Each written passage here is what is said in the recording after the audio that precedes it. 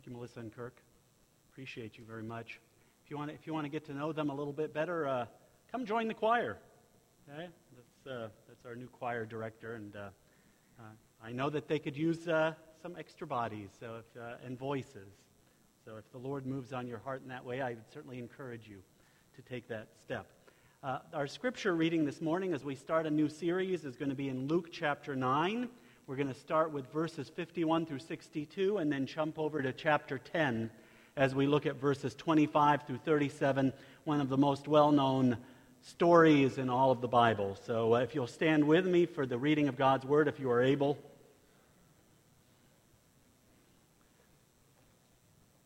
As the time approached for him to be taken up to heaven, Jesus resolutely set out for Jerusalem. And he sent messengers on ahead who went into a Samaritan village to get things ready for him. But the people there didn't welcome him because he was heading for Jerusalem. When the disciples, James and John, saw this, they asked, "Lord, do you want us to call fire down from heaven to destroy them?" But Jesus turned and rebuked them. Then he and his disciples went to another village. As they were walking along the road, a man said to him, "I'll follow you wherever you go." Jesus replied, "Foxes have dens and birds have nests, but the Son of Man has no place to lay his head." He said to another man, "Follow me." But he replied, "Lord, first let me go and bury my father." Jesus said to him, "Let the dead bury their own dead, but you go and proclaim the kingdom of God." Still another said, "I'll follow you, Lord, but first let me go back and say goodbye to my family." Jesus replied, "No one who puts a hand to the plow and looks back is fit for service in the kingdom of God. Now jump over with me to chapter 10, 25. On one occasion, an expert in the law stood up to test Jesus. "Teacher," he asked, "what must I do to inherit eternal life?" "Well, what's written in the law?" he replied. "How do you read it?" He answered, "Love the Lord your God with all your heart and with all your soul and with all your strength and with all your mind, and love your neighbor as yourself." "You've answered correctly," Jesus replied. "Do this and you will live." But he wanted to justify himself, so he asked Jesus, "And who is my neighbor?" In reply, Jesus said, "A man was going down from Jerusalem to Jericho when he was attacked by robbers. They stripped him of his clothes and beat him and went away, leaving him half dead. A priest happened to be going down the same road, and when he saw the man, he passed by on the other side. So too a Levite, when he came to the place and saw him, passed by on the other side. But a Samaritan, as he traveled, came where the man was, and when he saw him, he took pity on him. He went to him and bandaged his wounds, poured oil and wine. Then he put the man on his own donkey, brought him to an inn, and took care of him. The next day he took out 2 denarii and gave them to the innkeeper. 'Look after him,' he said, 'and when I return, I will reimburse you for any extra expense you may have.' Now, which of these 3 do you think was a neighbor to the man who fell into the hands of robbers?" The expert in the law replied, "The one who had mercy on him." Jesus told him, "Go and do likewise." This is the word of the Lord. Please be seated. Let's pray. Lord of love and truth, as we come once again to your word, we pray that this time will be one filled with the work of your Holy Spirit in our hearts and in our community as we seek to follow you more deeply. It is in Jesus' name we pray. Amen. As I said this Sunday, we are starting a new series in the Gospel of Luke on what I've called radical revitalization. As we go through the series, I'll highlight more carefully the countercultural, radical nature of the gospel to our lives.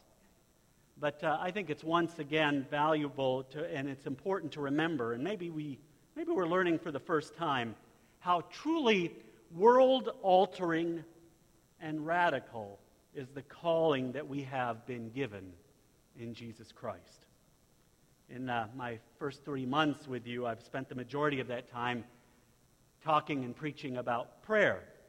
And I did so because I believe that with all my heart that the Lord who will bring us that renewal, and it's only in Him, that He alone will do it. So that's why He calls us to daily prayer, seeking Him in renewal in our hearts and in our minds and in our lives together here at Parkway. Now, I've preached those sermons because I want to lay the foundation in prayer But the second layer of this foundation is Jesus Christ himself. And that's why I'll be spending this time in the Gospel of Luke and then in the Gospel of John as we fully focus on Jesus, who he truly is, what he has done, and his calling in our midst, in our calling in our lives. Now, I'll be going back and looking at the early chapters of Luke as well as we get into Christmas and Advent season. But I'd like to begin today here, right in the middle. I'm doing what good Israelite Hebrews do. They start in the middle. So we'll be looking at one of the most well-known sections in Scripture. In fact, did you know that the parable of the Good Samaritan has inspired everything from paintings to sculptures, satires, poetry, films, and even laws, right? There's the Good Samaritan law. We've become almost over-familiar with the story, to the point where I think we've lost the essential original meaning of this passage. And to understand it better, we really need to get a little bit better sense of the context in which Jesus tells us this parable. And so that's why I'm starting back in chapter 9. Now, if you've got your Bibles, please turn with me and follow along there. This section starts with geography. It tells us that Jesus set his face to go to Jerusalem, or as the NIV translates it, he resolutely set out to go to Jerusalem. Now, this isn't a straight line trip. He goes to the south of Jerusalem in Bethany, and then later travels between Samaria and Galilee in the north. So the point is more about spiritual destiny than it is about geography, more about the capital of Israel. See, he's going to Jerusalem, the place where the Messiah will be rejected and handed over to be crucified, as Jesus told his disciples back in chapter 9:22. The Son of Man must suffer many things and be rejected by the elders, chief priests, and teachers of the law, and he must be killed and on the third day be raised to life. Now, this journey first starts by ministering in the land where the Samaritans live. And so point one on your outline, if you like to take notes, you'll find that in the middle of your bulletin there in the insert. And point one is this: the Jews viewed Samaritans as traitors and half-breeds. Many decades before, the people who lived in Samaria were Jews who had intermarried with the pagan nations and were therefore seen as unfaithful to God and unfaithful to God's people. The Jews hated the Samaritans and considered them to be sometimes referred to them, lower than dogs. So Jews traveling through Samaria to Jerusalem would spend the night in the last city in Jewish territory, and then on the next day walk all the way through Samaria to the first Jewish city in Judea. That way they could remain ceremonially clean and not have to be dirtied by those dogs. But Jesus doesn't think the way the average Israelite does about Gentiles and even those hated Samaritans. The disciples are clearly not very happy here in chapter 9 with how the Samaritans interact with and respond to Jesus. So they ask Jesus, should they call down a fiery judgment from heaven on these Samaritans whom they hate? You know, like Elijah once did in 2 Kings chapter 1. They thought that something as serious as rejecting God's Messiah deserves instant destruction. But Jesus rebukes them here. Why? Well, we aren't given a great deal of detail from Jesus, but it's clear from what will follow. And this is point 2 on your outline. That now is not the time for judgment. It's rather a time to offer grace and to warn that judgment and accountability will come. The world often sees our commitment to Jesus as kind of a blind, arrogant exclusivism. But the reality is that for true believers, our wholehearted devotion to Jesus means that with all our hearts we desire in love for all others around us to share with us in the rich blessings of God that we have received in Jesus Christ. When we, the church, stand for moral character, when we stand for what is right in God's eyes, when we stand for what is true, there are many people who will react strongly against us. They'll see that as dogmatic attempt to control others. And so all our warnings must be out of love. When we warn against immorality, what we're doing is warning against self-destruction, not just of the individual, but even of the community. See, the response of the disciples is a natural one. Hey, let's just wipe these fools off the face of the earth. But Jesus' way is not humanly natural.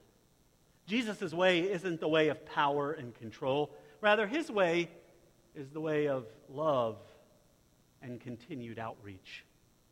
Not that there will never be judgment. There will.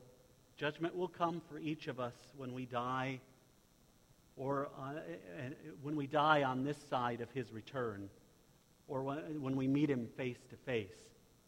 And it will come again. It will come when he returns again. But the goal of church today is Jesus' goal. The goal of his body of Christ here is Christ's goal, to continue to reach out in love and share the gospel in our words, in our actions. I think it's encapsulated well in God's vision to Parkway that he gave your vision team, and now is our vision here at our church, loving others to real life in Jesus. Sadly, that's not the experience of many non-Christians today. They've seen way too many angry so-called Christian faces on TV expressing different forms of condemnation and judgment. Many going by the name of Christian who present a face of judgment, truth with no love, the realities of sin and hell without the immeasurable love of God and Jesus Christ. It either angers me or breaks my heart when people who don't know Christ get their perception about Christians from those who proclaim only judgment. And that is not Christian. We need to present a Christ-centered, Holy Spirit-filled example. In chapter 9, verses 41 through 44, Jesus enters Jerusalem knowing full well that the people will soon reject him and call for his crucifixion. But if you notice, he isn't angry. Instead, he weeps. Remember when Jesus was on the cross with the pain of the nails in his hands and feet, completely rejected by those he came to save? He wasn't angry with his enemies. In fact, he interceded for them in prayer. See, there will come a time for judgment, but it's not this time. When Stephen was being stoned by the Jews for standing up for Jesus, he too wasn't angry with them. He prayed for their forgiveness. See, the call for us as Christ's church is to love and continue to intercede for those who reject the gospel. Today is the time of intercession. This is the time of reaching out with the love. Churches that are in the midst of renewal, churches that are in the midst of revival and revitalization, know this to be true at their core. See, if we're to follow Jesus, as Jesus calls on 3 different people in this passage to do that, everything else must take a back seat. Discipleship to Jesus must come first. Take a look more closely here. The first person begins with a confident statement by a man that he will follow Jesus wherever he goes. Jesus warns the man, telling him what that will require. It's a radical call of discipleship, not the run-of-the-mill teacher-discipleship relationship that was common in that day. It could and should mean being ready to give up all ties. It requires viewing this journey with total dedication, especially since the Son of Man will not have a home. Look at that. Unlike foxes and birds, which have holes and nests, the Son of Man has no home. He's an alien traveling for a short time in a foreign land. Lynn and I have some dear friends, the Rempels, who currently live and minister in Germany. We got to know them while Heinrich and I were both at school at Denver Theological Seminary. We became very close in those years. Shortly after graduating from seminary, I went to pastor a church in Wichita, Kansas, and we invited them to come and stay with us before they were to return to Kyrgyzstan as missionaries. He was involved and a leader in the first church in Kyrgyzstan after the wall came down there. While they were with us, we introduced them to our church and had him preach a sermon. And he preached from the Great Commission to go into all the world and make disciples of all nations, baptizing them in the name of the Father and the Son and the Holy Spirit. He spoke about being a missionary and how it came about that he was called to go to other countries and plant churches. He made it clear that the Great Commission is a call for all disciples. He then said this, which I'll never forget.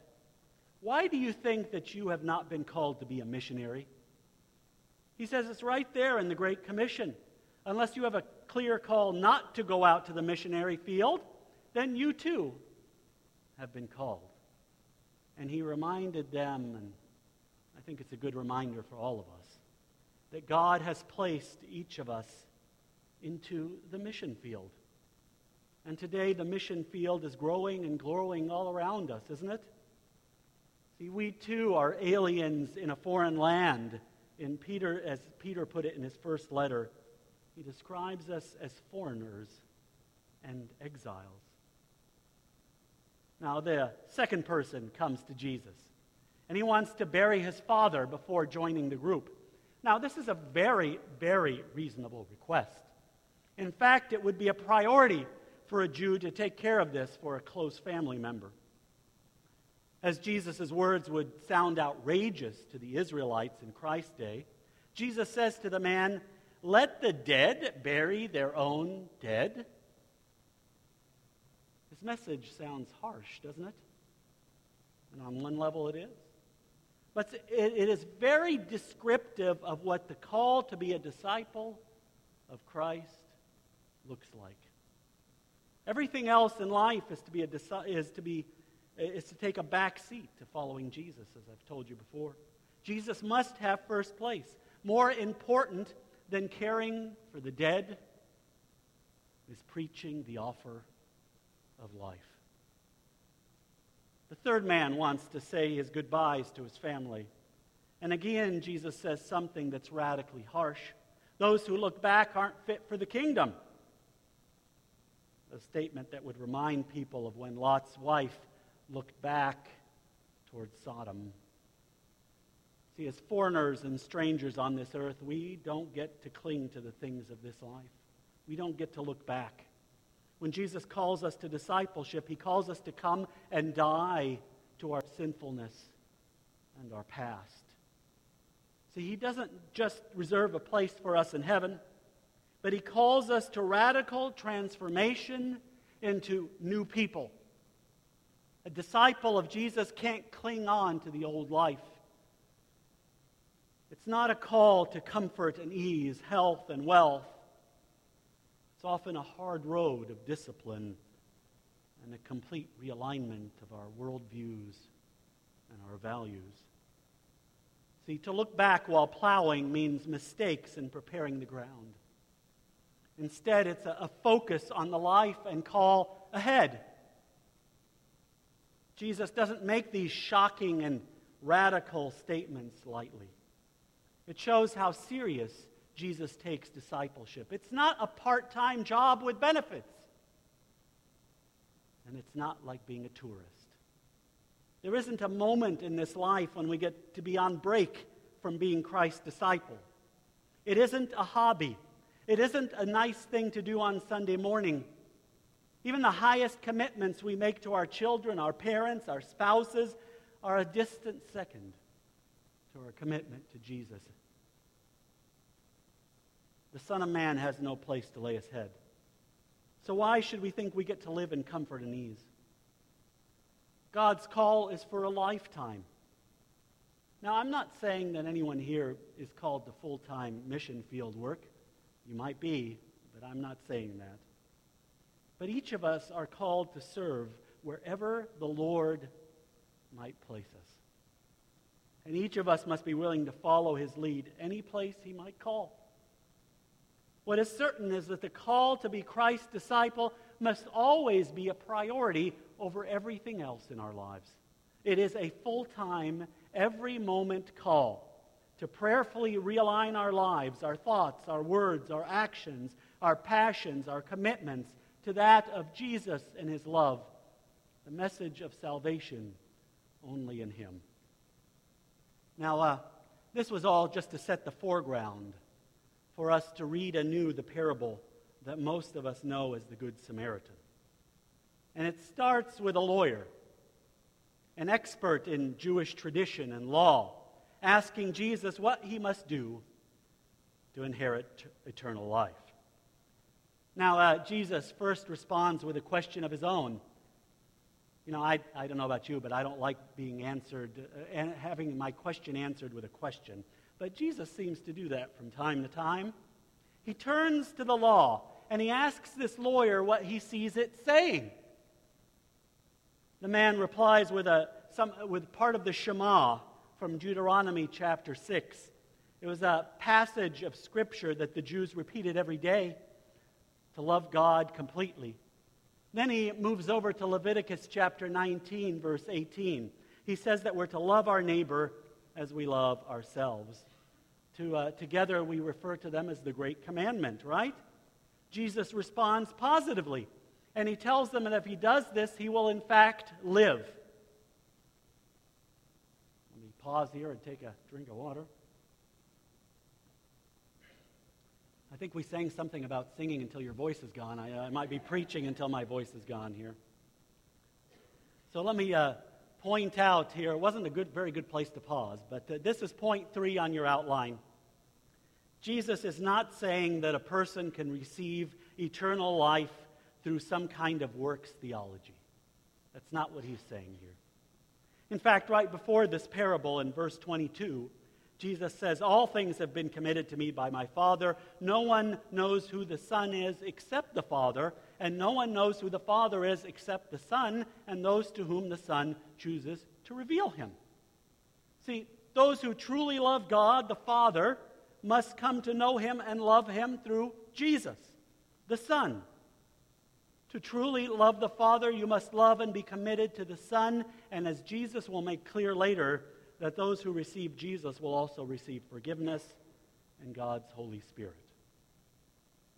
So, do this and you will live makes a complete sense in that context.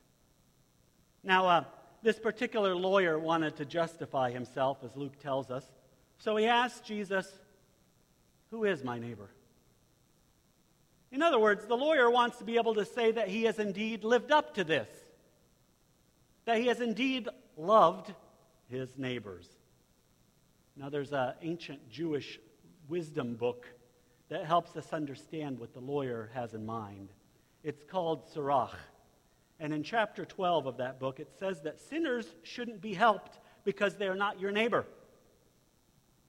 So, he wants to be able to say that he has loved those that are his neighbor. He wants to be able to say he's loved those in his tribe who have not sinned against him.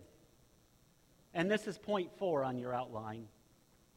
The lawyer wants the definition of his neighbors to be his friends, those that he likes or loves, those close to him, those in his tribe, those in his family that he loves, those that are guaranteed to treat him well.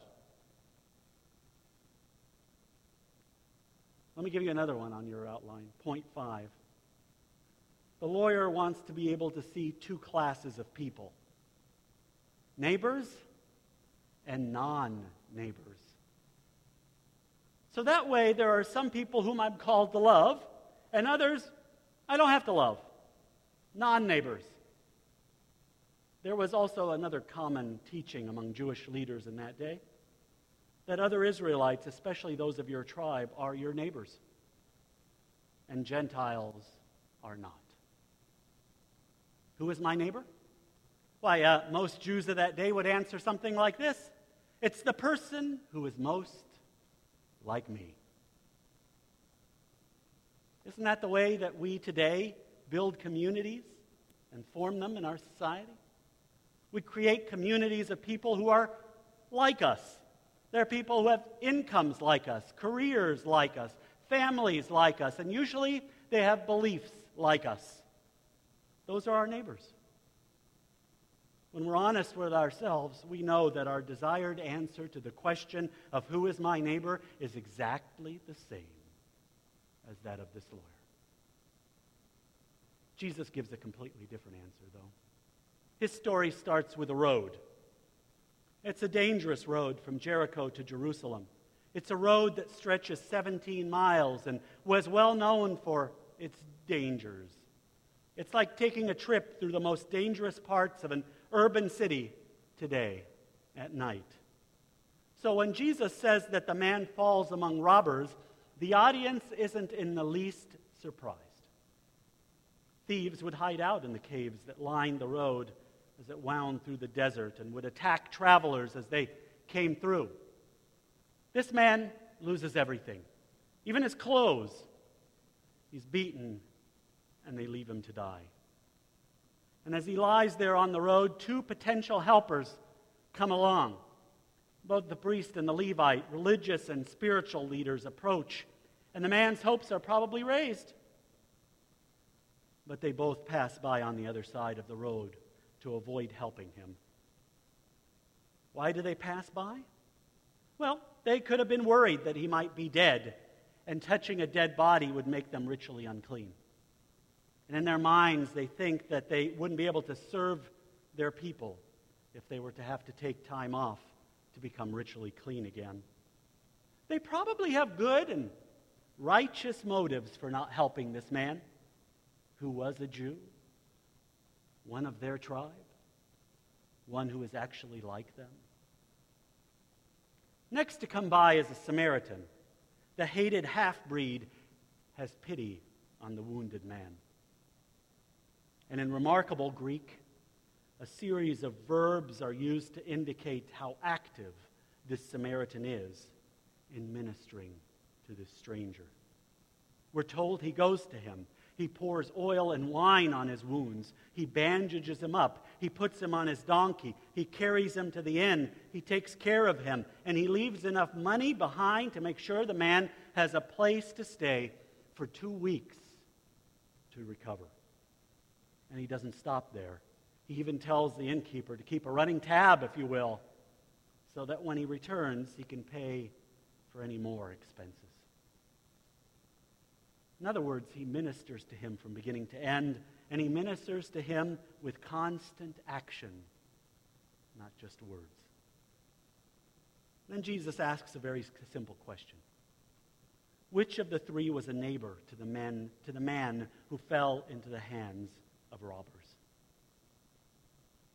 The lawyer can't answer any other way, can he? But he doesn't have the heart to identify this man as a hated Samaritan. He doesn't use the term Samaritan, does he? Look at what he says. The one who had mercy on him. You see, for him, a good Samaritan is an oxymoron. Jesus tells the man to go and do likewise. See, the point of this parable is very clear. The lawyer wants to justify himself. He wants Jesus to tell him that he is doing just fine if he treats others who are just like him with loving kindness. He wants to be reassured that that's as far as God's word wants him to go. But Jesus tells him through this Samaritan's example, and this is point 6 on your outline, that loving your neighbor means showing active, loving actions to those you would most likely resent and even hate. The hero is the non-neighbor in the eyes of the lawyer and most of those who were witnessing the telling of this parable. Today we use the term Good Samaritan to speak about someone who does something thoughtful for someone in need. And while that's a good thing to do, we've somehow succeeded in taming God's word, just like the lawyer wanted to do. He wanted to tame the law, that we are to love our neighbor as ourselves. But the reality is that law is a radical and stunning one. And this story of the prodigal, the story of the Good Samaritan, makes that quite clear. The priest and the Levite hear and see the need, but it's only the Samaritan who has a heart. So point 7 on your outline is that to really love God and be devoted to Jesus and prioritize discipleship means really loving our neighbors, especially those we are more inclined to hate. We're so often inundated with the size of the need of the world that we make that an excuse to not take action to love our neighbors. That's the opposite of the attitude we're supposed to have. Rather, we should be thinking that maybe I can't help everyone, but I can help those around me wherever I'm placed by my Lord. So let me be crystal clear about another important part of the message of the Good Samaritan. And it's this. The Samaritan, a hated half-breed outsider that is the hero. The one that shows godly compassion. Make no doubt, and this is point number 8 on your outline, this is a clear rejection and repudiation of communal or racial prejudice and tribalism. This is a complete repudiation of it. It's a repudiation of views that people that I'm supposed to love are the ones who are most like me. The one to whom I'm to show love and compassion are those who are the ones that are like me. While I can look away from the needs of those whom I'm predisposed to hate or to see as different than me, there's no room in Christian discipleship for prejudice. None whatsoever. General Robert E. Lee was a devout follower of Jesus Christ. Did you know that? Soon after the end of the American Civil War, he visited a church in Washington, D.C. During the communion service, he knelt beside a black man. An onlooker said to him later, "How could you do that?" Lee replied, "My friend, all ground is level beneath the cross." See, when God's compassion begins to work in your heart, you no longer ask the question, "Who is my neighbor?" You ask, "To whom can I be a neighbor?" Isn't that what Jesus does at the end of this? He asks them, who was a neighbor to this man? And then you also pray, "Lord, in your love, transform my heart to love those I am most likely to hate or disdain." So let's together pray that, empowered by the Holy Spirit, we would see wounded lives and be compassionately willing to truly love Jesus enough to help when nobody else will. It's not something that is natural for us. This isn't easy. It comes from a transformed heart at work where the Holy Spirit works. You know, as I was preparing, I was reminded of a story that started in 1972 when NASA launched the exploratory space probe Pioneer 10. According to Leon Jeriff in Time magazine, the satellite's primary mission was to reach Jupiter, photographed the planet and its moons, and beamed data to Earth about Jupiter's magnetic field, its radiation belts, and its atmosphere. Scientists regarded this as a bold plan, for at that time, no Earth satellite had ever gone beyond Mars. And they feared that the asteroid belt would destroy the satellite before it could reach its target. But Pioneer 10 accomplished its mission and much, much more.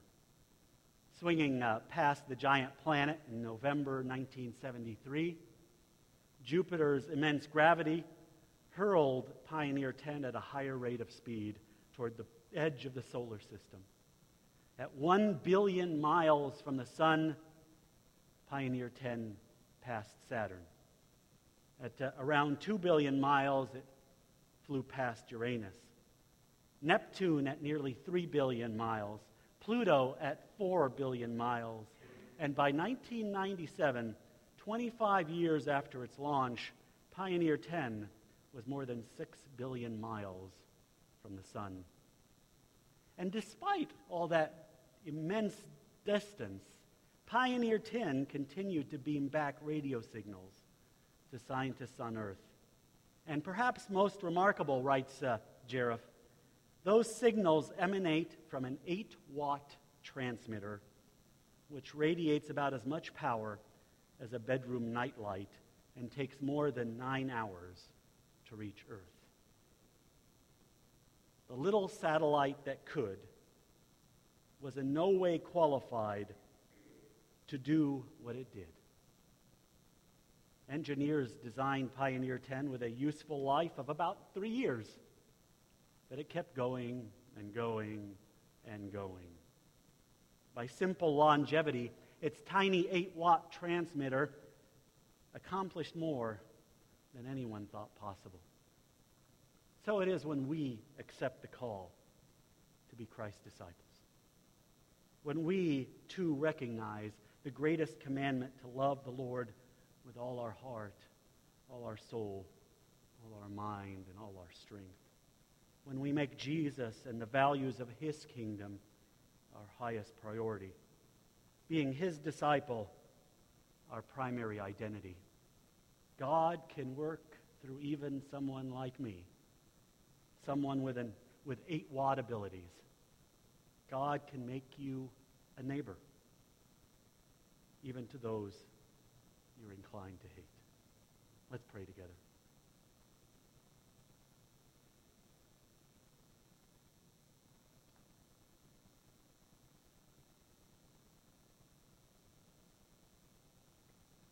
Gracious and merciful Lord, how important it is to be reminded of this parable that you told. This parable about what it means to love our neighbors, who our neighbors are. Lord, we are so weak, so very far from truly learning and knowing what it means to love those who we are most inclined not to love. And so, Lord, we pray that your Holy Spirit would do his work in our hearts, in our minds, in our community, as we continue to reach out in love to those who are not of our tribe, to those who are not of our family, to those who we are most inclined to hate. That we might show them your love, to intercede on their behalf, to pray for them, to care for them. Thank you, Lord, for that powerful reminder. It is in Jesus' name we pray. Amen.